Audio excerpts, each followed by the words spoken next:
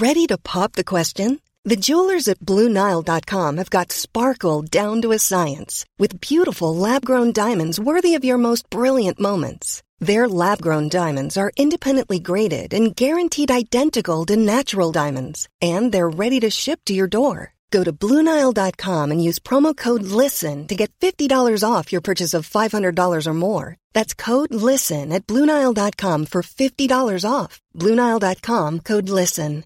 Hiring for your small business? If you're not looking for professionals on LinkedIn, you're looking in the wrong place. That's like looking for your car keys in a fish tank. LinkedIn helps you hire professionals you can't find anywhere else, even those who aren't actively searching for a new job but might be open to the perfect role. In a given month, over 70% of LinkedIn users don't even visit other leading job sites. So start looking in the right place. With LinkedIn, you can hire professionals like a professional. Post your free job on linkedin.com/people today. Quality sleep is essential. That's why the Sleep Number Smart Bed is designed for your ever-evolving sleep needs. Need a bed that's firmer or softer on either side? Helps you sleep at a comfortable temperature? Sleep Number Smart Beds let you individualize your comfort, so you sleep better together. J.D. Power ranks Sleep Number #1 in customer satisfaction with mattresses purchased in-store. And now, save 50% on the Sleep Number Limited Edition Smart Bed for a limited time. For J.D. Power 2023 award information, visit jdpower.com/awards. Only at a Sleep Number store or sleepnumber.com. Hey there, it's Michelle Norris. I'm host of a podcast called Your Mama's Kitchen. When I travel, I'm usually looking for a way to find a taste of home when I'm not at home. And one of the things I love to do when I am at home is entertain. And Airbnb allows me to do that. When I was in California recently, I rented a house that had a great kitchen. And when we were sitting around the table, we were all thinking, we're in someone else's house. Someone could be in all of our homes as well. If you have a home, but you're not always at home, you have an Airbnb. Your home might be worth more than you think. Find out how much at airbnb.com/host.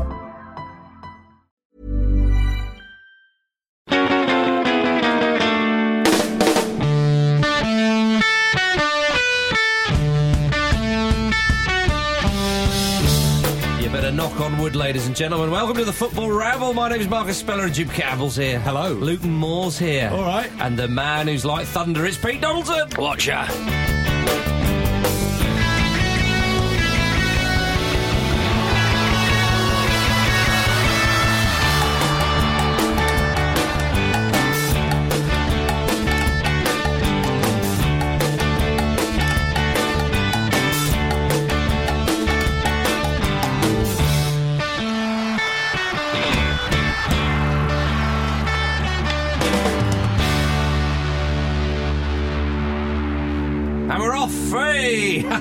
Ladies and gentlemen, welcome to the Football Ramble. Lovely to have you with us. Pete, can I have some more of my cans? Yeah, all right. Give me some more party. How's that for you? That's perfect. You like that, do you? Nice and loud. Absolutely perfect. If you're going to ride that desk, pal, ride it.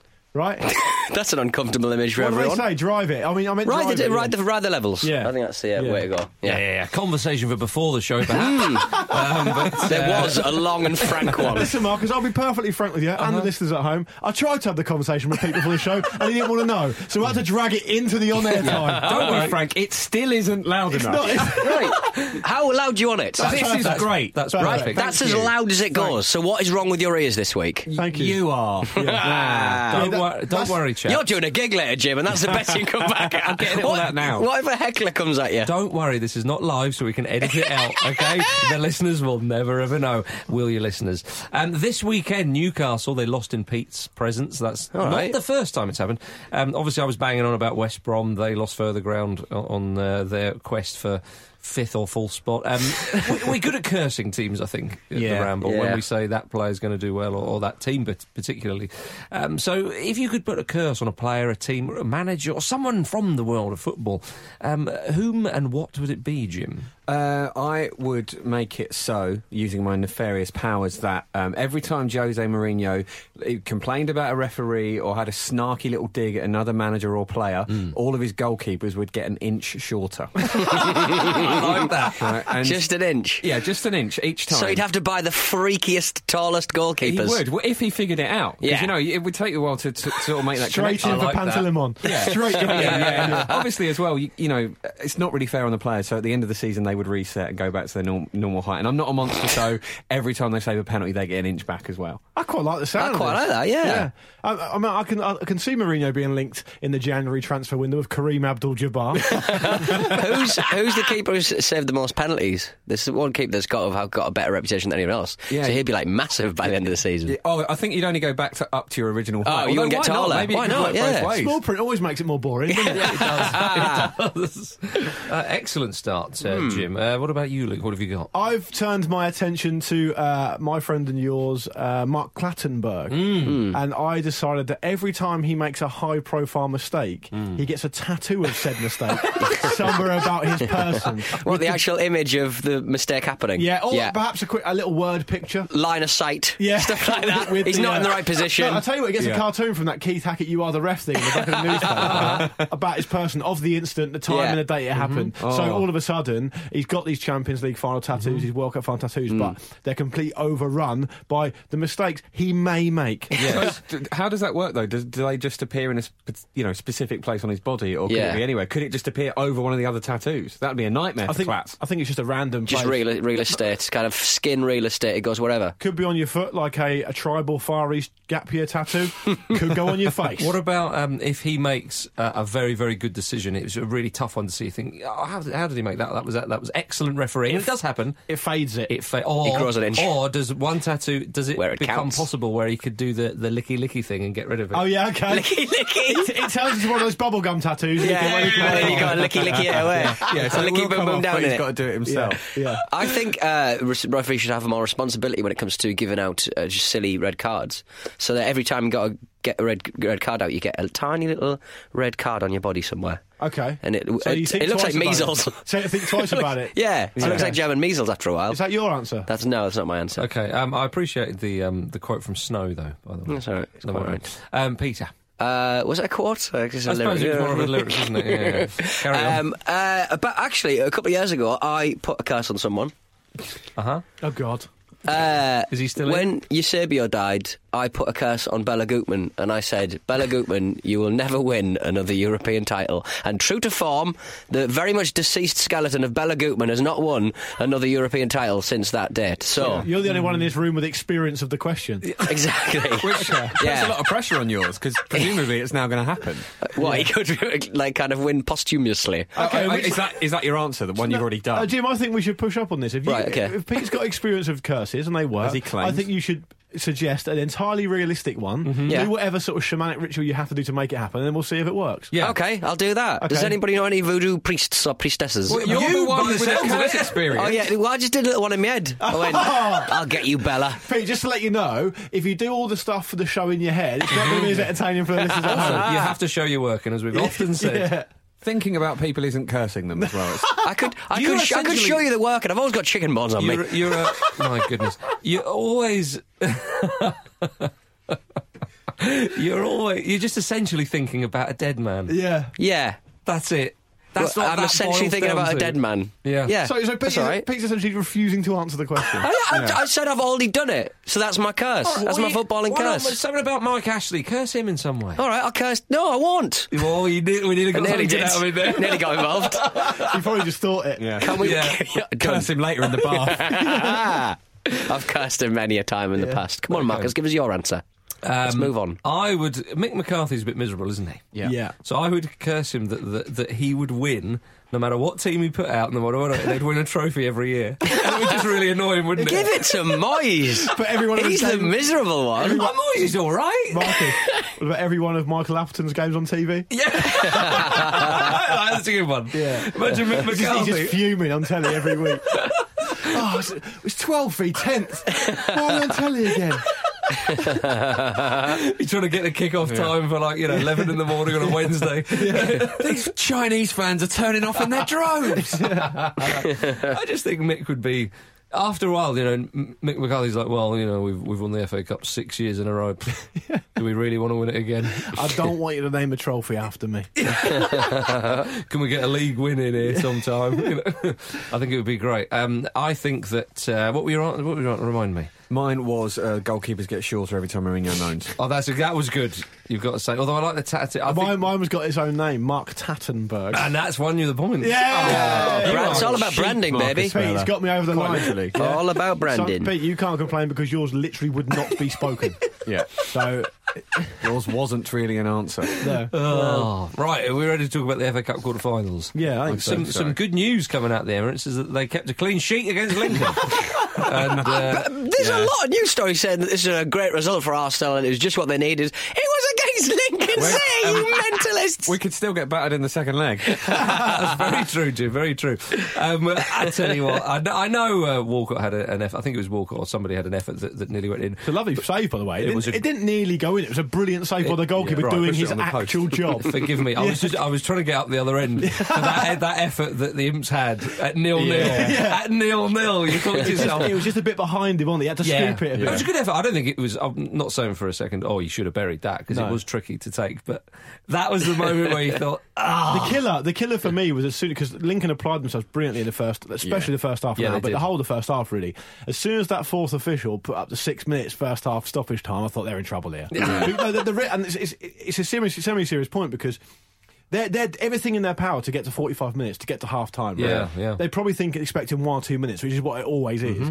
They get thrown 6 minutes up there. Even subconsciously, that's a huge blow for them. Yeah. Huge blow. Especially with the way the Cowley brothers have them, thinking about games, because they've said so many times in this run that they sort of break them into 10 minutes, don't they? So your game plan goes out the window. Have an extra 6 minutes on the end. Yeah. What do you think of that? Do you know that the Cowley brothers also, Danny Cowley's the manager, but apparently he's only the manager really in all but name. And him and Nicky Cowley, who's technically the assistant manager, they run the club together. And although Danny Cowley receives a larger salary, they split the salary 50-50. Oh, yeah. So they're very much a team of managers. Oh, so think of them as the non-league Roy Evans and Gerard Houllier, if you like. Cowley's for England. Yeah. Why not? I wonder where they are now on those. In line to the throne. Probably, I mean, you'd probably say when Gareth Southgate gets the chop within about 18 months. Is released. Yeah, in about 18 months. I mean, the Cowleys, you've been installing them as 7th, 8th favourite in front of Big Sam. The thing is that it isn't that far away. That's the trouble. They turn it down. Yeah, and they'd be wise to. I'm excited to see what they get up to in the league. I mean, I'm hoping my beloved Portsmouth aren't in League 2 next season, but if they are... I'll obviously take a more vested interest in League 2, and Lincoln are probably going to be in League 2 next season. It'll be fascinating to see how they get on in the realms of league football. That's right, yeah. But they were beaten 5-0, of course, and I think that Arsenal they just dragged them one way or the other. Yeah, most of the time they had the sort of 7 or 8 men in the box, Lincoln, and that was to be the case. But Wenger, after the match, he was still reeling from the referee's performance against Bayern. I mean, it was quite a heavy defeat, wasn't it? But I mean, it's a bit Mark McGee, is it not? Yeah. This is amazing. Wenger said that he accepted the first leg defeat, right, 5-1. Yeah. Right? But the second one was ruined by the referee. But the first one was 5-1. Yeah. I know. Well, I don't think I remember Wenger being under so much pressure, and I don't remember the last time Wenger wasn't under pressure at the same time. It's got that. I look at him and I just think, you're not enjoying it. You are not enjoying it. Don't tell me for 1 second you're enjoying any part of this, because you're not. Didn't he sit down with the Cowleys for a good couple of hours after the match? So, yeah. And said, please get me out of it. Asking their advice. Release me like a big horrible pigeon. Have you heard of the reality show Wife Swap? Would you be interested in Job Swap? How would you have set up against Bayern? Because I've run all my stats. I've run the possible simulations that could have happened on that night. What are the refs like in non-league? If anything, that was a best case scenario. I thought it was nice though, and Wenger had a nice smile for them at the end of the game. You could see how much that Arsenal needed that win by the pure glee on the face of Aaron Ramsey as he walked the ball into the net. Yeah, like the one for old times there, actually walking it in. Wenger seems to be quite taken by the non-league sides they've faced against Sutton. That he seemed to be... They can win. Quite well, that's very true.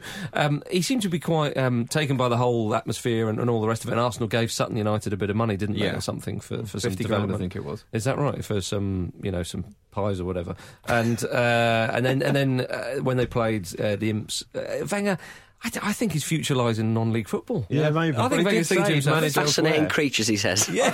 Fascinating creatures. I thought to be absolutely fair to Lincoln, I mean, the BBC were reporting they had 23% possession, which is more than Burnley had against Liverpool when they beat them. More than Newcastle got at the weekend. Lincoln in the first half, they were superb. They were so organised and so tight. And, if you come to that game cold, I don't think you'd think the gulf was as big as it is. No, the problem for Lincoln is they just will have never faced a side like and it's also the fact that they went into the half-time a goal down. They're unlucky to be a goal down. It's a killer for them. Danny Cowley said it was the second half was the longest half of football in his career, and he also it felt like Arsenal brought about 15 players on because they were obviously hugely fitter and more athletic. They dragged clearly when you've not got the ball, it's a lot more tiring to play football. So it just really caught up with them in the end. I think. I mean, and also bear in mind, Lincoln I think have played 48 games already this season. A lot of games. Well, then the Europa League as well. Yeah, and they've got the FA Trophy semi-final, so I think they'll go on to play something like 64 games this season if they get to the final, which they probably will. No wonder they need two managers. That's absolutely two of everything. Yeah, right. Yeah, I think they can. I think it might be 63. I think they can technically play another 15 games. I think what was great for Lincoln though is obviously the cup run, but the fact is that they had some great scalps. They had a Premier League scalp away from home on the day, and they got to play at a great big glamorous stadium against a big side like Arsenal. Because had they been beaten away at Burnley, that's still brilliant. Don't get me wrong, flipping heck. Yeah. But they got that big glamour tie. Yeah. Because we said about them that away to Burnley was perhaps maybe not the one they wanted, because you either sort of have a Millwall at home where you think, we could maybe get through here, or you go right. Cards on the table, we're away at Stamford Bridge or the Emirates or Old Trafford or something like that. Just enjoy it, yeah. Right. I think they did enjoy it. And they got both. And I think Danny Cowley made a point afterwards of making the players enjoy the moment, and they went and chatted to the 9,000 fans that made the trip, which is a great effort. Yeah. A highlight for me, in a weird way, did anyone hear Jonathan Pearce's comments before the game? You know sort of when... top-level commentators do this patronising thing about non-league players and the jobs they have and all that other stuff, right? Jonathan Pearce clearly couldn't find a player because I guess they're full-time players at Lincoln, I presume. He couldn't find a really patronising job to talk about. So he said this, and I promise you he said this. This is a direct quote. And whatever happens here this afternoon, Lincoln's Muldoon will be in a Pilates class with his mum on Thursday. Yes. So they got a bit of usable news, didn't they? They got to do anything. That's very strange, isn't it? Why would he not go if they won? Forget you, Mum. Whatever, I'll tell you something. He said to the people in the class, don't worry about it, you'll probably see me on TV at the weekend. Whatever happens, I'll be here Thursday. I've paid my subs to the end of the month. That's right. Although, if they'd have won, I think the piss-up would have gone on probably till the next weekend. Might have done. And I also was deeply saddened in my heart to see that man with his son and a Wexit banner. Yeah. Yes. Come on, no one's coming out of that with any credit. That was right near my old house. I was really annoyed. It was actually on my street. Would you expect him Pexit? If you used to live in it, would have been Pexit. It was. No, they made it very clear that I needed to leave North London. It wasn't banners. It was a torch. It was a dawn raid. They burned down my house. They got tattoos of it, didn't they? What about Spurs? They beat Millwall 6-0. Even Janssen scored. Took them apart. My goodness. Hammer and Kane limped off. A bit of a worry. That's a shame. What was the update with that? Can we get a Jonathan Pearce style update? Whatever happens, he's going to be doing Pilates. He's going to be aqua aerobics on Thursday. I think they're still waiting for the results of a scan, but he missed. It's the same ankle he missed 7 weeks with in September. So he might not play again. There is talk that he could miss the season, but I mean, Son scored a hat-trick in that game, and he's the obvious one to come in, and he had a brilliant spell while Kane was out the first time. So obviously they are going to miss Kane, but it's not like they don't have an able deputy. And they could have had so many goals in that game. And I also want to spur a thought for Vinnie Janssen, because there's a lot of self-deprecating stuff from Spurs fans. That meme that went around the Jurassic Park meme, which is funny, of him actually scoring and all that stuff. But if you look at, I remember when he signed for Spurs, he was at RZ when he moved, and I remember there was a compilation video of him on YouTube of the goals he'd scored for RZ. You all right? Sorry.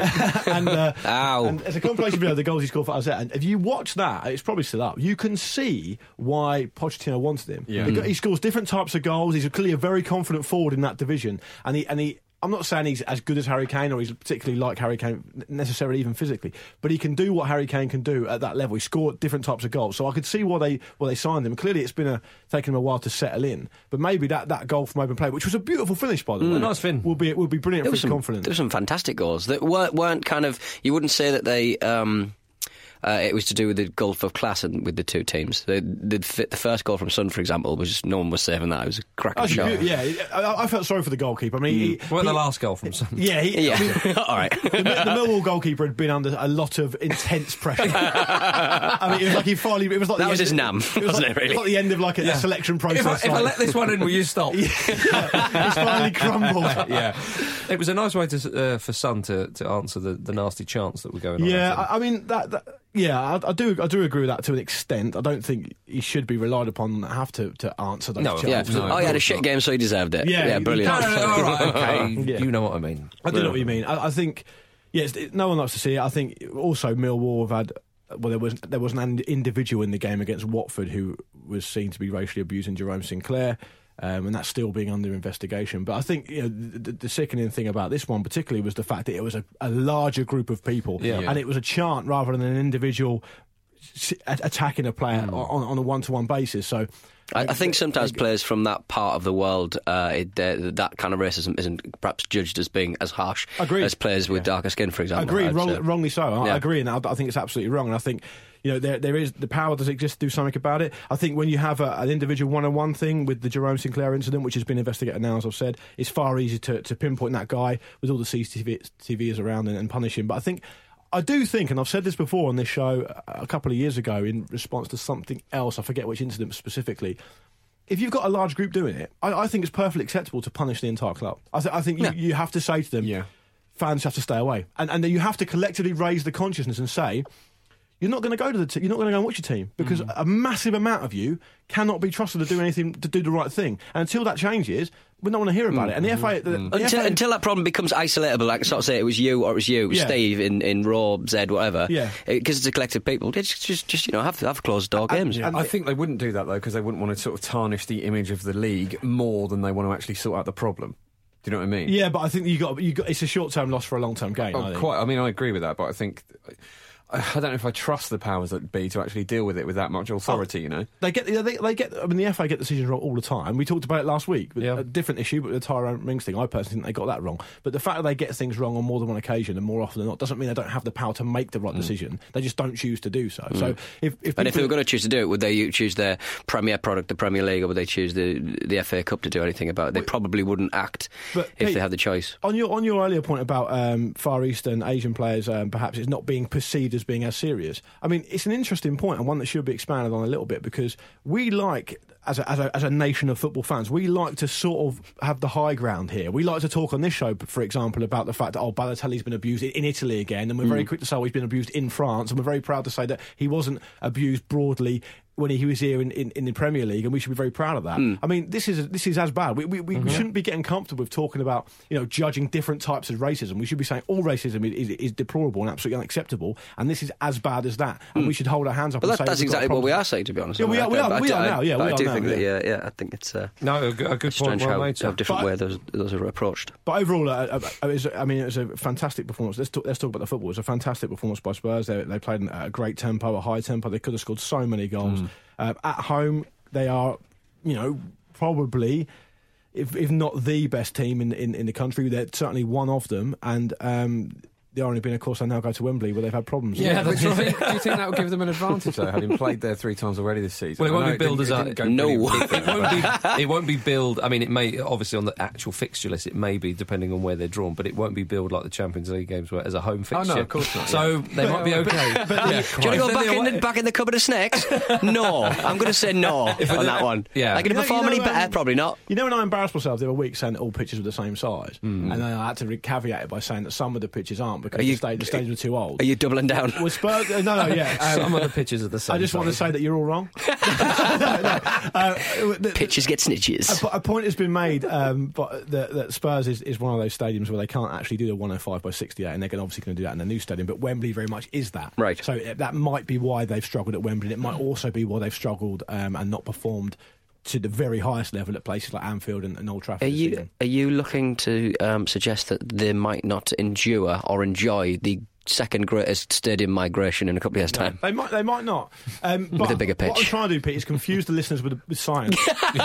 So they get so caught up in that, like I have, time sort of up in knots, so they won't bother getting in touch with me. Right, okay. That's very good. But Spurs are in the next round, as are Arsenal, as are one of the Manchester sides. Obviously, Chelsea vs Manchester United hasn't kicked off by the time that we've been recording, but Man City are through. The citizens, they look good.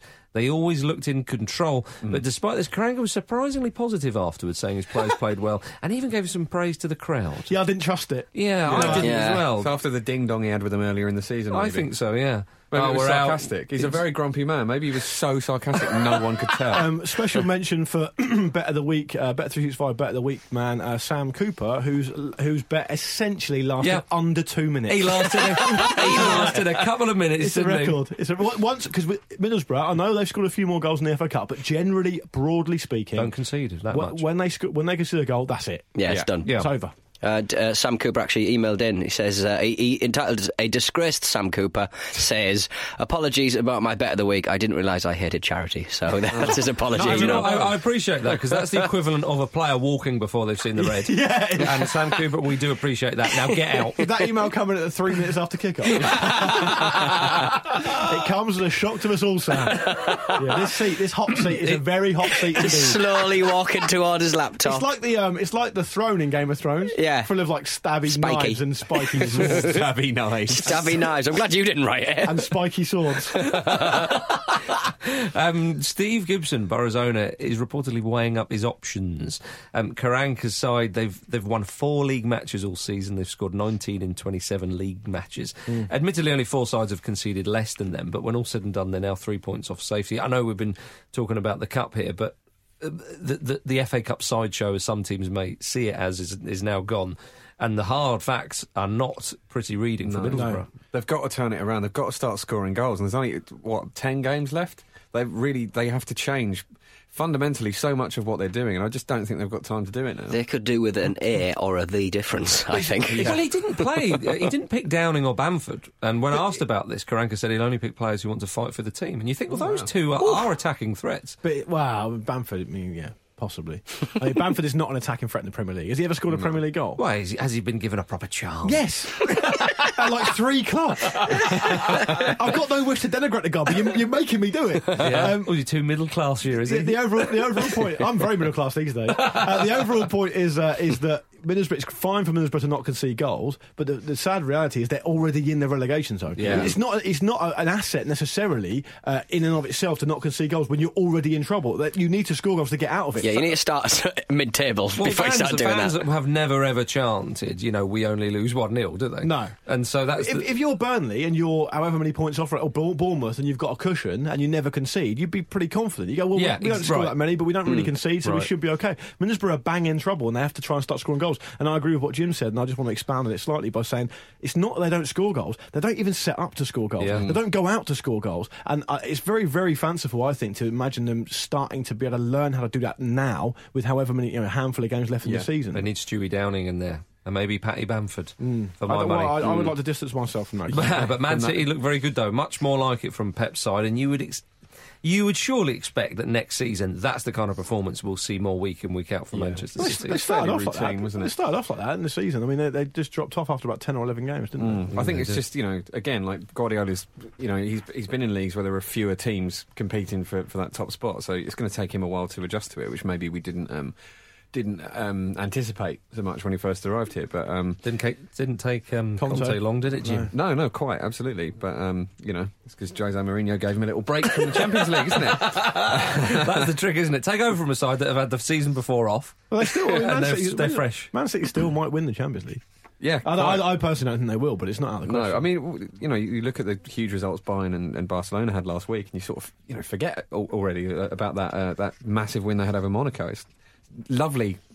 That's brilliantly poised. Yeah, is what I struggled to Jim, say we're going to go for a break for your sake. Right, back in a second. Excited. While you're sitting at work punching them numbers into them boxes, why not head on over to thefootballramble.com and have a gander? You'll find more highlights than a night at Crystal's. Welcome back to the Football Ramble, everybody. It's now time for emails with that man, gent and scholar, Pete Donaldson. I'm glad you said man. That man.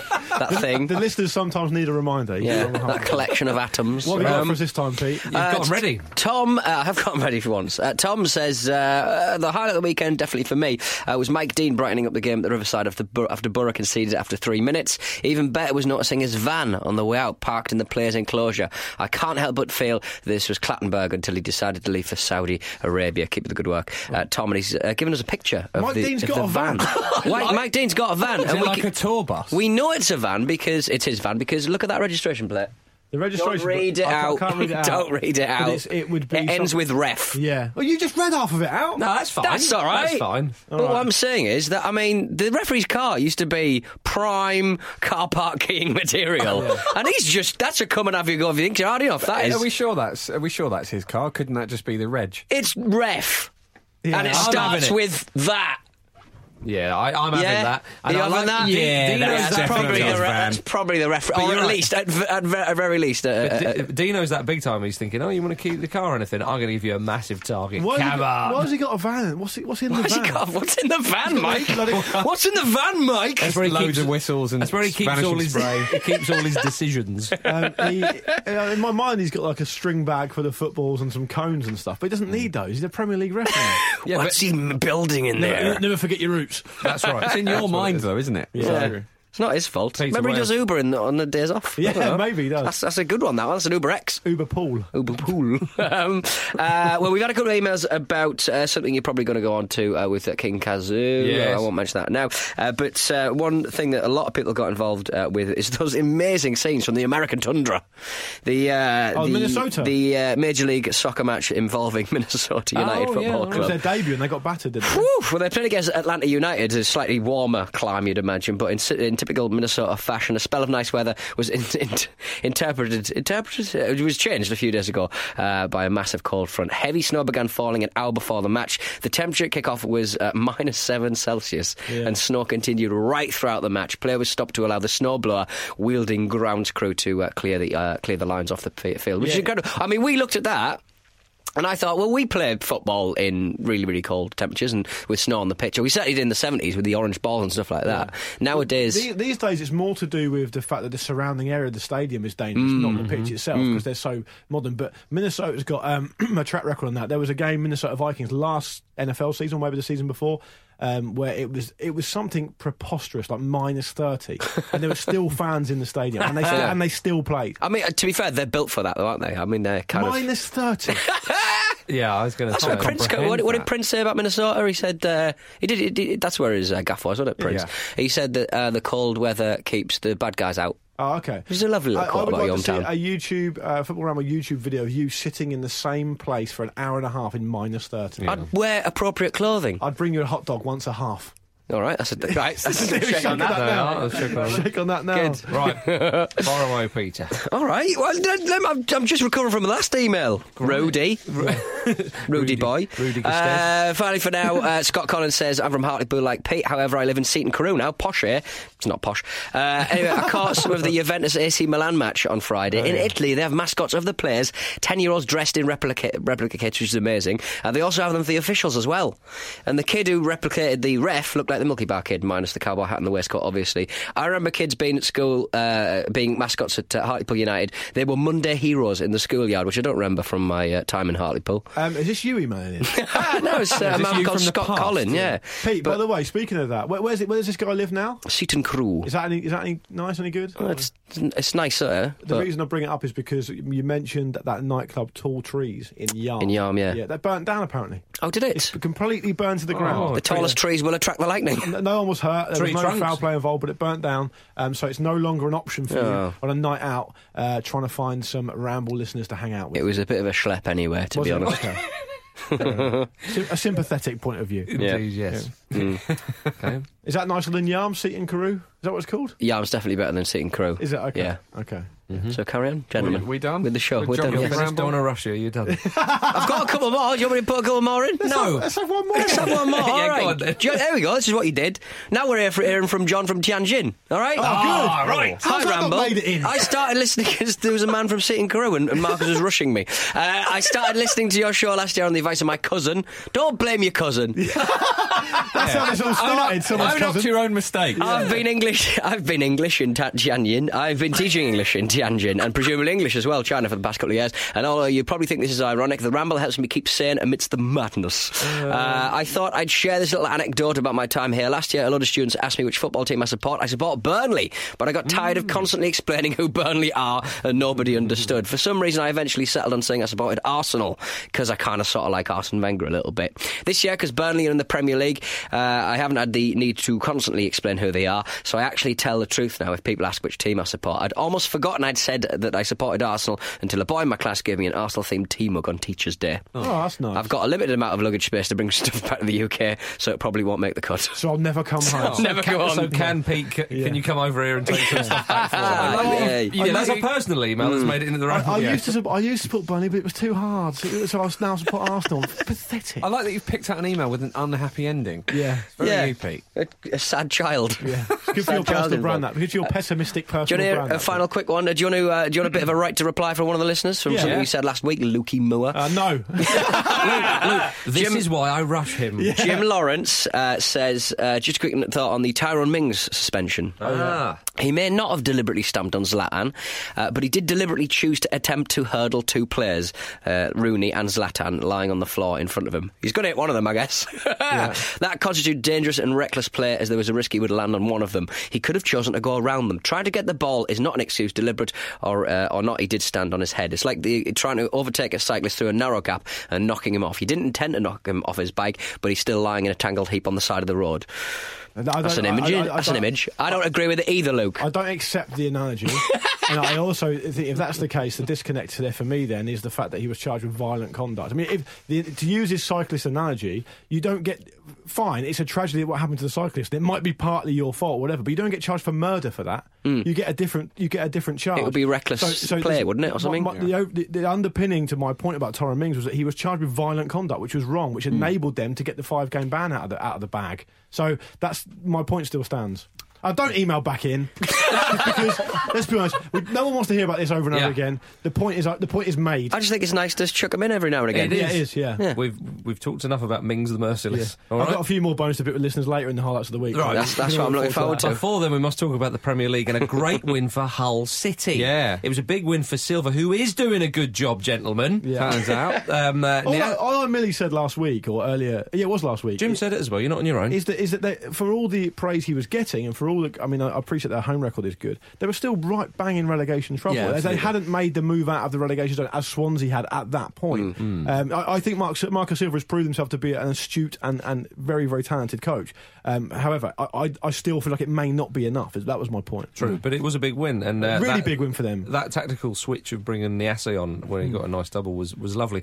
What a 1-2. For the goal. Normally 1-2s are quite jinky affairs on the edge of the box. It was a very long 1-2, if you know what I mean. You don't see those as often, do you? Yeah, it was absolutely glorious. And he took the second goal very well too. Lorente got a dead leg and Fabianski got winded in that game. All very playground. Two old school injuries. It's a bit playground rules, isn't it? According to the BBC, no team has ever stayed up after conceding over 60 goals at this stage of a league campaign. Swansea have conceded 61 right now. Surely after Leicester last season, stats go out the window. So, Peter. I hate stats are here to stay, mate. Deal with it. I think... I mean, that doesn't really mean anything in terms of this season, though. No. To me, Swansea don't look like they're going to be relegated. No, not. I mean, but that is a bad loss for them. I mean, but I'd still agree with you. But Hull have played an extra game than some of the teams down there. But it's a big statement. I mean, 3 points separate 18th and 15th now. Yeah. So it was vital for Hull that they won that game because if they lost, then that gap obviously would have been far greater. Also, with a game like that, you know, it's all right taking points off a team you're not really competing with, but it's as much about reeling another team back in as it is as pushing yourself up because someone's got to take your place down there, basically, haven't they? Can I just go back to the Lorente dead leg thing? Because probably my highlight of the whole weekend was Leroy Fer just immediately knocking it long for him to chase. It's just so out of order. That's right, yeah. Look, do your doggies or get off. You've either recovered or you haven't. Yeah. Excuse me, I quite enjoyed Mawson. Yeah, Alfie Mawson. Yeah, Alfie Mawson's Mawson, header. sorry, his header. As soon as it left his head, he was running back. I know, It was like he does that all the time. But he didn't speed the game up in any way because he didn't go and get the ball. The ball still has to go back to the centre circle. It was brilliant. There was such goodwill behind it, but it was just poorly executed. I think he looks like a good player, Wilson. Yeah. He's pretty no nonsense. Pops up with the odd goal. He's not too shabby. It was a huge win as well for Bournemouth and Eddie Howe. What a game that was! That was a brilliant game. That really Swansea was. got Bournemouth next as well. That'd be interesting. Bournemouth's first win in 10 matches, and they really wanted it. Bournemouth. I know that sounds a pretty obvious thing to say, but as the game went on, it sort of seemed, if you will, that it was always Bournemouth's to win. It was just a question of whether they could get over the line. I know West Ham led early on, but just as it developed, the fact they missed 2 penalties as well. Two of the worst penalties of the season. Absolutely abysmal. It was extraordinary, but Josh King got himself a hat-trick as well. He did, despite missing that first penalty. The second penalty was so bad that Darren Randolph held it. Yeah. Like, how often do you see that? Yeah, I know. If, as far as I'm concerned, if a goalkeeper can keep hold of your penalty, it is. You should never take one again. And it's not a dink. No, quite. Yeah, but that was terrible as well. But yeah, of course. Well, a dink penalty. It's hard to think of what's worse at those 2 penalties because clearly the cardinal sin is not hitting the target. Yeah, but the goalkeeper being able to catch your penalty is fairly poor stuff. Yeah, because I know what you mean. Because they so rarely catch anything nowadays. Yeah, it's always a parry, isn't it? Old school. Yeah, they do. You sound like my dad. Goalkeepers don't catch the ball anymore. Are you mad? I saw a player from Korea on the field. Madness. These continentals coming over here, not catching the ball. But I know what you mean by the penalty because you've got to hit the target because if you don't hit the target, then it's not going to go in. However, a penalty that's say smashed against the crossbar. It seems like a better effort that one is tamely hit to the keeper who holds it, if you know what I mean. Yeah. I mean, Bournemouth, you're right what you said, that it was vital for their momentum to turn this around. They clearly targeted this game. They knew that they could beat West Ham on their own patch, on Bournemouth's own patch. I thought King may have been offside for a second goal. I only saw it once, but it looked pretty close to me. Yeah, was it? Yeah, I'd be happy to defer to someone who saw it more than once, but to me it looked very, very marginal. I watched the highlights of that game and I thought, well, we've had a few goals, but still not as many as like the Barcelona match or the FA Cup matches. So turn it off. Turn it off. Yeah. Instantly turn it off. Did you know Wilshere didn't start that game, did he? He's a funny situation. He's 25 now, and he's out of contract with Arsenal in the summer, and now he's not starting games for Bournemouth. Yeah. I mean, that seems. Was he coming He back? looked good though. He set up the winner, didn't he? Or he had a. I don't know if he set it up directly, but he had a big part. But he looked good at the start of his Bournemouth career, effectively, when he came on. There was an interesting interview. He wasn't coming back from injury. I just say that because it's Wilshere. No. He's not injuries. He's just not been.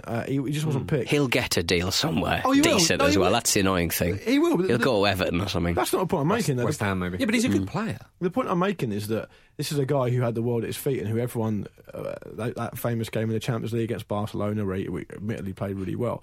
It just seems like a weird situation for him to be in. Yeah. And I think he should be the linchpin of that side. At 25, not really knowing where he's going to be in the summer is a very, very strange situation. It'd be interesting to see what happens with Wenger as well. Not to bang on about Arsenal too much, but if he goes in the summer, will a new man want to take a chance on Wilshere? Will Wilshere want to go? I don't think Wilshere will play for Arsenal again. I am inclined to agree, but I think part of it will depend on who comes in. But anyway, shut up, Arsenal. Yeah, back to Bournemouth. It was a vital win, as I say. They'd gone on a big streak of not doing very well at all, and the fact that Hull moved up to 27 points, Bournemouth moving up to 30 was important because they would have been just 3 points off the relegation zone. It's funny, isn't it? Because I think a few weeks ago I said, yeah, Bournemouth are absolutely fine.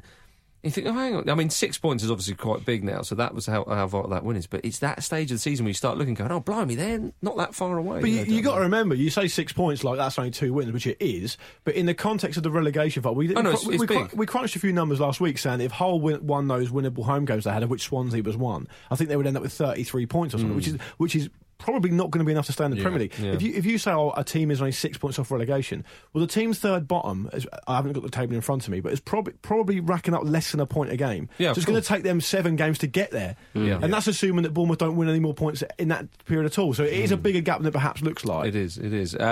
Liverpool beat Burnley 2-1. Burnley led 1-0, but Liverpool... It's a massive win for Liverpool. Yeah, but I was about to say that the character of the side, I know they were hanging on a little bit at the end, but how many times have we seen Liverpool draw or even lose these games? We know they're good against the big sides, but against a very stubborn Burnley team, to get that win... They went a goal down as well. Yeah. And this is a nightmare. I said this before the game, and I maintain it now. That's a nightmare game for Liverpool. The current Liverpool team we're watching, that's a nightmare game for them. It is, and they did well to come out the other side of that. They really did. Back-to-back win for them. Back-to-back wins rather for them as well, which is really important for the first time this year. A couple of wins. You know, they're in fourth spot. They're 5 points ahead of Arsenal, who are in fifth. Arsenal do have 2 games in hand. Yeah, but. To be honest, the way Arsenal were playing, you'd rather have the 5 points cushion. For sure. I think you'd always rather have the points on the board. I can't think of a situation where you wouldn't rather have the points. Yeah, I mean, and you know, Liverpool, they're 1 point behind Spurs and Man City. You do have a game in hand on Liverpool. But actually, you know, it's funny, a couple of wins and suddenly things can change. Go right up there. And momentum's such a huge thing, especially at this point of the season. But going to Burnley, though, I mean, they fought hard. It wasn't like they just dug in and lay down after Liverpool went 2-1 up. But you just got to look at them and think, like, do they believe they can win away? Because this is clearly becoming an albatross for them now. Like, after, you know, it's the narrative around every single game, before it and after it. And you wonder if that's just in the players' heads. Well, I would say, I know what you mean, Jim, but this game was different because they did go ahead, and then when they went 2-1 down, they had a couple of moments and Liverpool were hanging on. Was Liverpool's equaliser? It was very fortunate. I mean, it bounced off it was a bit. player. And Chan with a nice one, though. Fell down the street. Well, Chan's an interesting player because, to me, he doesn't look like a player who can carry a midfield on his own. No. But he's handy. But he played very well against Burnley. I thought he was He's had a bit of criticism, I think, from Liverpool fans, hasn't he? So it's nice for him to get the winner. He's been played around a bit, though, in terms of positions. So sometimes it can be quite hard if you're then asked to do certain different jobs. Coutinho looks like he's struggling a bit for form as well at the moment. He had a really, really good first half of the season. Second half of the season, he looks like he's struggling a bit. Yeah, there we are. We're going to talk about the Championship and a few more other things after this. Planning for your next trip? Elevate your travel style with Quince. Quince has all the jet-setting essentials you'll want for your next getaway, like European linen, premium luggage options, buttery soft Italian leather bags, and so much more. And is all priced at 50 to 80% less than similar brands. Plus, Quince only works with factories that use safe and ethical manufacturing practices. Pack your bags with high-quality essentials you'll be wearing for vacations to come with Quince. Go to quince.com/pack for free shipping and 365-day returns. Hiring for your small business? If you're not looking for professionals on LinkedIn, you're looking in the wrong place. That's like looking for your car keys in a fish tank.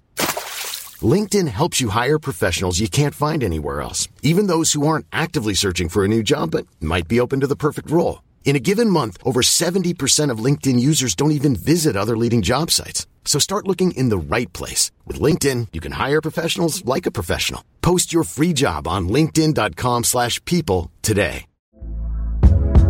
Hey there, it's Michelle Norris. I'm host of a podcast called Your Mama's Kitchen. When I travel, I'm usually looking for a way to find a taste of home when I'm not at home. And one of the things I love to do when I am at home is entertain. And Airbnb allows me to do that. When I was in California recently, I rented a house that had a great kitchen. And when we were sitting around the table, we were all thinking, we're in someone else's house. Someone could be in all of our homes as well.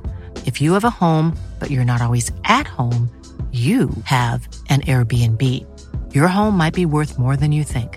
Find out how much at airbnb.com/host. Hi, I'm Linvoy Primus, and you're listening to the Football Ramble. Hi, I'm Linvoy Primus, and you're listening to the Football Ramble. Welcome back to the Football Ramble, everybody. Sit back down.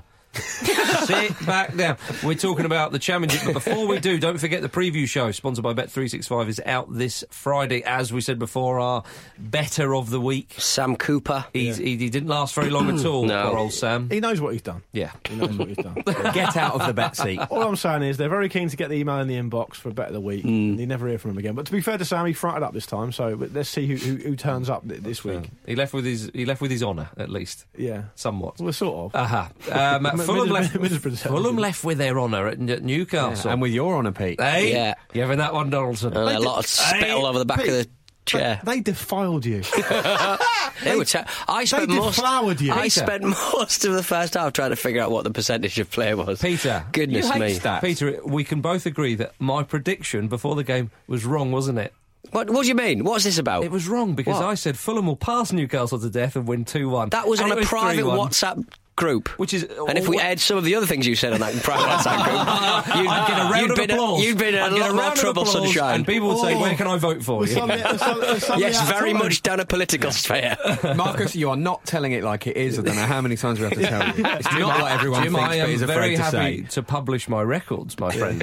I feel that you may not be in the same boat. Your tax return. Yeah, the first league defeat in 10 for Newcastle. Lovely. I went for Fulham. Fulham were bloody brilliant. Fulham are fantastic at the moment. And, I'm not even going to pretend passed anymore. Newcastle. Yeah, we teach you, Donaldson. There we go. All it takes is a little bit of Donaldson Speller rivalry, and out it comes. I love it. For this, are you? I love it. It's better for the podcast, all right? Yeah.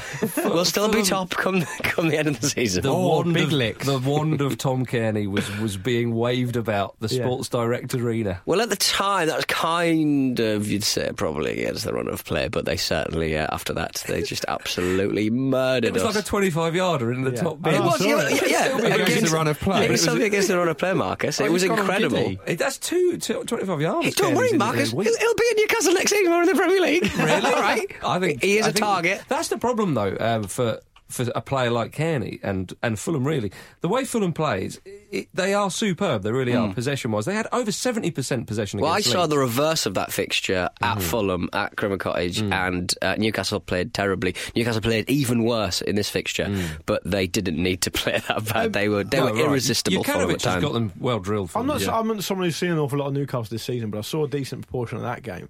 I just thought, I don't know what the fuss is about with Newcastle. How is this? That's how good Fulham are. Some of the. I mean, what I would say is that Anita had an off day at the same time as a couple of other midfield players as well. And when everyone's having an off day, when Shelby's just janking balls out for corners and throws and stuff like that, I just think, well you're having an off day, aren't you? I say on this show, Anthony Knockaert is the best player in the Championship, and he was brilliant again at the weekend. And you all come back to me with John Joe Shelby, and he had stunk the place out of the weekend. I'm saying Tom Kearney now. Oh, really? You changed your mind? Finally. I agree with Luke. Knockaert is the best. Knockaert is brilliant. Don't get me wrong, and you're probably right saying he's the best player in the league.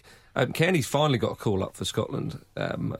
How he's been overlooked. I understand he's been in the Championship, and Fulham's plight has been slightly different, and this is fairly recent that Jukanovic has got them play. But the trouble is for a side like Fulham, you see, against Leeds, admittedly Leeds went ahead 1-0. They didn't have their best forward on the show because I was down at the Cottage for that game, but. Fulham were just... Gary Monk said, to be honest, it was a point against a really good side, and that's a side who have been in the playoffs. They're higher than Fulham. They have been higher than Fulham all season, and Benitez said, Fulham were very good, blah, blah, blah, blah. There's a lot of chat there. But the thing is for Fulham, the trouble is, if Fulham did go up, they'd never be able to play like that in the Premier League. No, they'd have to sign. They'd have to sign players. They'd have to go robust. And to be honest, it just wouldn't be as enjoyable. But that's nothing new, is it? I mean, when Leicester went up, they went up playing a brilliant attacking football, and the same was true of Bournemouth and Watford in the year that they went up. Like it's just part of it, isn't it? No, but I think I know what you mean. But with the attacking football, you still have certain types of players. I think with Fulham, the way they pass it around. You'd have to have like a really big rethink on how to structure. And someone like Tom Kearney, who's a lovely number 10 in the Championship, you go up to the Premier League, maybe don't have the space. Well, you'd need two really good, solid defensive midfielders. You don't know how good these players are until they get a chance. But there's a lot of examples of players coming up for the leagues these days. A lot of those Bournemouth players. Bournemouth themselves are a great example. Andre Gray's played that level. He's played a lot of different levels. Jamie Vardy famously. Playing like that is work rate, isn't it, Luke? Really. I mean, what kind of? If you're just passing triangles, you need to be showing for other players. And the problem with Newcastle at the weekend is that players were panicking and jacking balls out that they wouldn't usually do, simply because they wouldn't see the ball for another 5 minutes if they lost the ball. Yeah. So they were just worried about losing the ball effectively. So I mean, it's worth remembering Tom Davis played number 10 for Everton this weekend. How old is he? Fair. How old is he? Well, Kearney, I think honestly, Kearney's a superb player. He really, really is, and Sessegnon as well. I mean, he won't be there very much. 16 years old. It's hard to remember many 16-year-olds that have had that kind of impact. I mean, obviously you go back to Wayne Rooney, but like very few players at that tender age, when you're basically still a sperm, just playing that well. compared to the old man in this studio, anyway. Oh dear. Brighton beat Derby 3-0. Derby sacked McLaren again. Yeah, that was a weird one.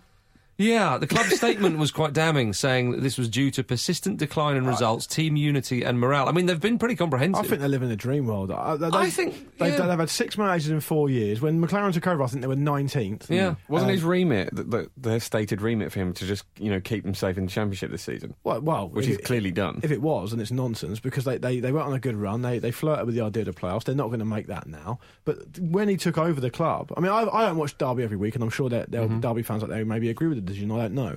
But to me, they're so trigger happy at that club at the moment. They want promotion almost too much. There's talk of Gary Rowett talking to them now, which would be a great move for them. But it's not be a great move if he lasts 9 months. Yeah. Because they're not top of the league in September, Someone suggested Pards on Twitter earlier. Well, they're in advanced talk with Gary Rowett, so I think that's who they're going to go for. Shall we go to League Two? Yeah. Let's go to League Two, because the Pompey Boys won 4-0 on the road, cementing their place in third, an automatic promotion spot. 10 games to go and a 4-point cushion, Luke. They're already in League One, aren't they? They've only got a 4-point cushion because I think Luton have got... Although I just said I'd rather have the points on the board, which I would. Luton have got a game in hand, so I think if Luton win their game in hand, it'll only be 2 points. Reversing up the Pompey highway. But take the slip rod off and they're going It's a either way. two-way highway. I just thought it was one way. Well, you never know. Sometimes the portal remains open. But yeah, they've mounted the central reservation. We might be coming to form at the right time, I think, possibly. But a 4-0 win away from home is obviously a big result in anyone's language. There's a flicker of hope in those eyes. We haven't seen. I'm going to go with for a while. hubris. Look how tempered he is. They're playing tomorrow night, so trust me, it won't last long. Right, if you think he sounds boiled by that, ladies and gentlemen, let's get the Scottish Premiership. Well, before we go there, can we mention that Sean Amiobi scored for Notts County against Hartlepool? We can, yeah. Breaking Hartlepool Hearts. Yeah. In the North East. That was in the highlights of the week. Well, all right then. Yeah. Right. Forget that, ladies and gentlemen. Forget what just happened. We'll do the Men in Black beeper thing. And then we'll move on to the Scottish Premiership, where Luke's mate Clint Hill denied Celtic an 18th straight win in the Old Firm derby. Yeah, big news. I mean, the real news here is I text Clint Hill and he actually replied. Yeah. Oh, wow. Who dis new phone? Who are dis new phone? Yeah. I was like, no, it's Luke Moore. No, not the footballer. Not the footballer. Yeah. Are you sure? Because if you got him on WhatsApp, he would have seen your face. Yeah, he did. I did have him on WhatsApp. It's fine. I said to him, "What are you doing that far up the pitch?" He said, "I've always had the poacher's instinct." Is that right? Well, and he nearly gave away a penalty after that, didn't he? I know, exactly. And you instantly dick-picked him. He's about Yeah, you promised you would tell me one. Same phone, it's doing it, it's happening. You promised me to tell me one. Baby. Is that Luke Moore? Oh, it is Luke Moore, yeah. My WhatsApp profile pic's a dick pic anyway, so... Yeah, it's a good. I thought Rangers. I mean, it was a boring game as far as Rangers knew they couldn't match Celtic, so they just went to spoil, and they did a good job of that. I have to say. Well, remember last time they went there? Was it 5-1? Yeah, it was a great effort for them to get a 1-1 draw at Celtic. What was Celtic's league record going into that game was 126 draw and 1, wasn't it? Everyone was expecting a big score. I said it on Thursday. Yeah, there was. I think was it you, Marcus, who was saying that you thought Celtic were probably going to try and go over the record and really stick the boot in, but I think it didn't pan out that way. He was trying to. It was actually me, but Marcus can have right. Yeah, cheers. It was the wrong one from Luke, so I'll take the blame. Did you see the ball girl? No. The ball girl, as the Clint Hill scored the goal, she had some choice words for him. Oh, is that right? Which were the two worst ones. Okay. In which order? In the usual order. Oh dear. Yeah, Rodgers wasn't happy because he said to Clint Hill, he was asking about the penalty, and Clint Hill said, "Yeah, I got away with that one." Rodgers was fuming in the press conference. I love that. But Rodgers, Pards was there, wasn't he? So him and Rodgers would be out on the lash. Was Pards there? Yeah, Pards was there as a guest of Brendan Rodgers. Oh, presumably putting all that Rangers talk to bed.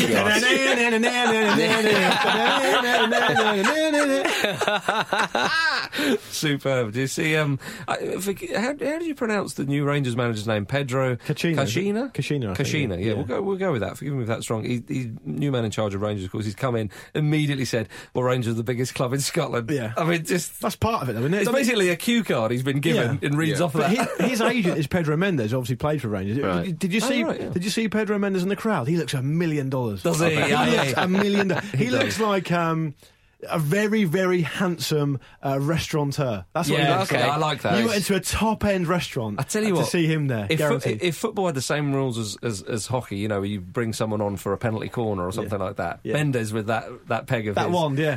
He also, the good thing about Mendes is clearly he had long hair for a good part of his life. He's not afraid to make a decision. He's had it cut short now. Yeah. He's not going to be sticking to that Jerry Francis style when he's 60. No. He'll never look like Jerry Francis. Well, that'll be be a great comfort to him, I'm sure.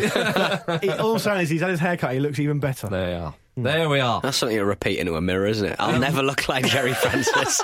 I'll never look like Jerry Francis. Something you don't have the luxury of. I've only got the airline. I just don't have the girth, let's say. No. Oh, man. No, that's not true. Well, before the highlights of the week, let's go to Japan, because everybody's favourite... Sorry, see you later, lads. And off he goes, back to the scene of the crimes. Everyone's favourite 50-year-old player, Kazuyoshi Miura, a.k.a. King Kazu, scored for Yokohama, thus taking Sir Stanley Matthews' record. Matthews set the record in 1965 at the age of 50 years and 5 days, and Kazu is 50 years and 14 days. We should say it was the only goal of the game. Yeah, It wasn't the sixth in a 6-0 win. What's here? Is it, Pete? What's It's here? It's Tier 2. It's a second division. So it's not bad. Presumably Stanley Matthews was in the top flight, was it? Oh, I'm not sure. It must be. It must have been. Oh, God, are we going to talk coefficients now? But think oh, not again. but I take the point. What I'm saying is a 50-year-old man scoring a goal is not enough for me. I need to know the standard. Bugger off. Yeah. Well, what if he goes on to score another goal like next year? Would that help? Then he'll beat the record, Pete. No, Okay. he'll set a new record. He'll set a new record. But I think, footballers these days, they are much more athletic than they were back in the 60s. You know, it's a remarkable. I mean, seeing the goal. You see his movement, and he's the first one to pounce on the rebound, and I'm thinking, that's a 50-year-old man. Look, he's all there and halfway back again. But the dance celebration as well, and the speed at which he runs off. I mean, I don't think I'll be able to move that fast when I'm 50. I can barely move that fast now. It's astounding. My eyes can't move that fast now. Watching them feet. He's playing in his 32nd season. That's fantastic. It is extraordinary. Been a footballer for longer than he's not been a footballer. Yeah. So basically, he started in about 84, 85, something like that, and played all around the world. And blah, blah, blah. The changes he's seen. He started in Brazil, didn't he? Which is strange. Did he start in I think Brazil? so, yeah. That was his first professional club. Peter's got some emails. Well, Chris from Australia just sent a load of pictures. He was at the match himself. Oh, good. And he had a lovely time with his wife. He does start with a dig, though. He says, since I'm a teetotaler and I'm travelling with my wife, I'm quite certain it's quite a different jaunt to Pete's occasional Far East visits. It's not a dig, it's a factual point. Well, yeah. I applaud it. Fundamentally rude. Simply a reasonable observation. You are, mate.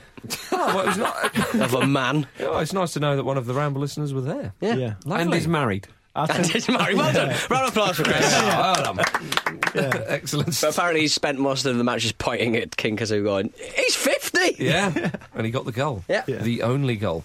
Well worth the trip, I'm sure. Let's have some highlights of the weekend then, Luke. Yeah, David Cowlishaw's been in touch to say Tony Pulis said his West Brom side haven't lost intensity after reaching 40 Premier League points. But his record at Stoke, Palace and West Brom after reaching 40 points reads as follows. Played 36, won 5, drawn 15, lost 16. See you in August, Tony. I enjoyed that one. Carl Johnson, my heart of the week was seeing Aaron Ramsey's smug grin, thinking his goal against Lincoln was total redemption for a 10-2 nobbing by Bayern. Which I can sort of get on board with. The use of the word nobbing was very good there. Yeah, worth a mention. Dave Shaw, I went to see my local team Ards FC play Ballina Mallard United in the Northern Irish Premiership on Friday night. A substitute was announced over the public address system, and a young player called Jordan Hughes was being brought on for the home team. This prompted a strange outburst from a man sat behind me. All these young players, they're called Jordan and Josh. You don't get any Ronnies anymore. Which begs the question, are there enough Ronnies in football? Hashtag bring back Ronnies. No, I had to think about this, and the only player I could think, or Ronaldo, people call him Ronnie, but that doesn't really count. There was a player called Ronnie Bull who played fairly recently for Millwall and Crawley. And the only other Ronnie apart from that recently I can think of is Ronnie Johnson. Ronnie Rosenthal. That's even further back. Yeah, it is, yeah. Yeah, because you can go back to like Ronnie Moran and Ronnie Whelan. Ronnie Rashford. Yeah, Ronnie Rashford. Yeah. Ronnie Koeman. Yeah. Ronnie Koeman. Ronnie Koeman, yeah. Every Ronald's a potential Ronnie. Just if you can think of a Ronnie playing in football at the moment, get in touch. Yeah. But it's got to be at a certain level. Don't waste our time. Pete Ronaldson. Pete Ronaldson. There we go. What else not a footballer and not his name. Tom Nixie, going back to what you were talking about. Mix it up with Mixie. Pete, your bow. Nixie. Nixie. I like the tubes. He says, my highlight is Shola Amiobi OBE missing a pen for Notts County with some questionable commentary. Notts County are currently 19th in League 2, so Shola's still doing his thing down there. In black and white as well. I got one here from Ali Nee, who says, my highlight is Derby sacking another manager, presumably for once again not playing, in quotes, in the Derby way. From From many years of watching Derby, I'm pretty sure the Derby way is fleeting moments of excellence, a huge rise in expectation, a dip in form like the Grand Canyon, and a plummet down the league table and discussion of a transition year and how next season it'll be different. So I personally think Steve McClaren had it down to a T, and I look forward to his third stint in 6 months' time. Yeah, right.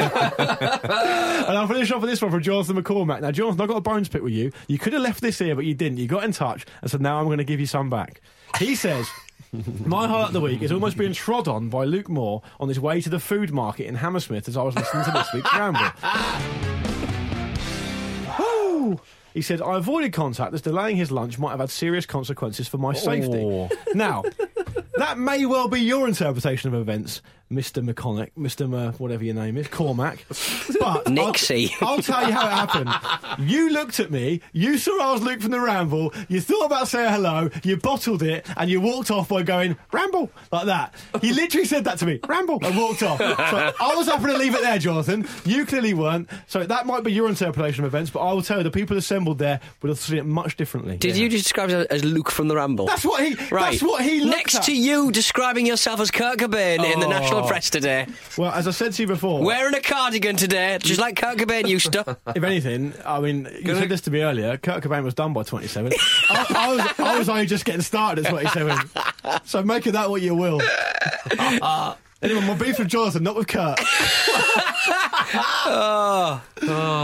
Kurt versus Luke. Any curses for Kurt, Peter? No. Okay. Memphis Depay, superb goal for Leon. That was wonderful. He wasn't even looking at the goal. How does that even work? Yeah, right. What an absolute hit that was. From the halfway line. Especially because I spent most of the time watching that bloody Fulham goalkeeper almost in the centre circle going, just hit it. Somebody hit it. But we're 3-1 down. Just hit it. Where's Charlie Adam when you need him? What about... Go on, Jim. Mine was Mauro Icardi and Ever Banega both getting hat-tricks for Inter the weekend. Wow. They I won missed that. 7-0 against Atalanta, I think it was. Amazing. Apparently that was... A lot of syllables in all of that story. Atalanta, 21% of the goals they've conceded this season were in that game. Wow. That was a stat for you, Donny. Yeah. I enjoyed that wow that you both did at the same time. Wow. PD. Yo. But that's what happens when people say something interesting. All right. Well, let's have more of that then on the show. Yeah, I agree. I've been saying it for months. What about the online petition that at the time of recording has over 200,000 signatures calling for the second leg of the Barcelona-PSG match to be replayed by a killjoy Real Madrid fan? Oh, my God. The Real Madrid fan? Yeah, Of course he so is. good. And presumably all the rest of them are, and PSG fans. He thought that there were too many refereeing errors. So the petition is on change.org, so sign up there. There are 13 questionable calls in total, according to this Madrid fan, and one of the calls was simply 5 minutes of added time, in brackets, or until Barca score. The great thing about this is Real Madrid is still in it. It's still win. You're shot on your own team. It's just superb, If isn't it? that happened against Real Madrid, you could sort of see his mentality where he's coming from. They're still in it. They got through that round fine. So what are you worried about? No, it's sensationally good. I do wonder what these people used to do before the advent of, internet petitions. Have you ever started a petition, Donny? You must have done. No, never. Not your thing, no? You've had petitions I got involving... to start a fight, with a pool cue. Yeah. Is that right? You've had petitions involving your name, though. Yeah, people petitioning against you. Yeah. So get out of my area. Yeah. Mostly people from towns in the Far East, presumably. They send out leaflets when I arrive. What? Any more for any more? No. Okay, let's move on. Unpack that one at your leisure. Let's leave. Like they did with the bloke from The Who when the Super Bowl. I'm not getting into it. It's fine. Oh, now you're comparing yourself to The Who. If I compare myself to Kurt Cobain, it's all hell breaks Yeah, the loose. one who's got a sex criminal record. I agree with you, Marcus. Should I not? Marcus, I agree with you. You should have wrapped it up earlier. Yeah, should have wrapped it up, mate. You know what happens if you don't? Because the Ramble can be libelous, it's not just Peter. This is on you. That's fine. Not libelous. Not for now. Not for now. Let's get out of here. Jim, say goodbye. Goodbye. Luke, say goodbye. Goodbye. Petey, Sex criminal. say goodbye. Bye. And it's goodbye from me, everybody.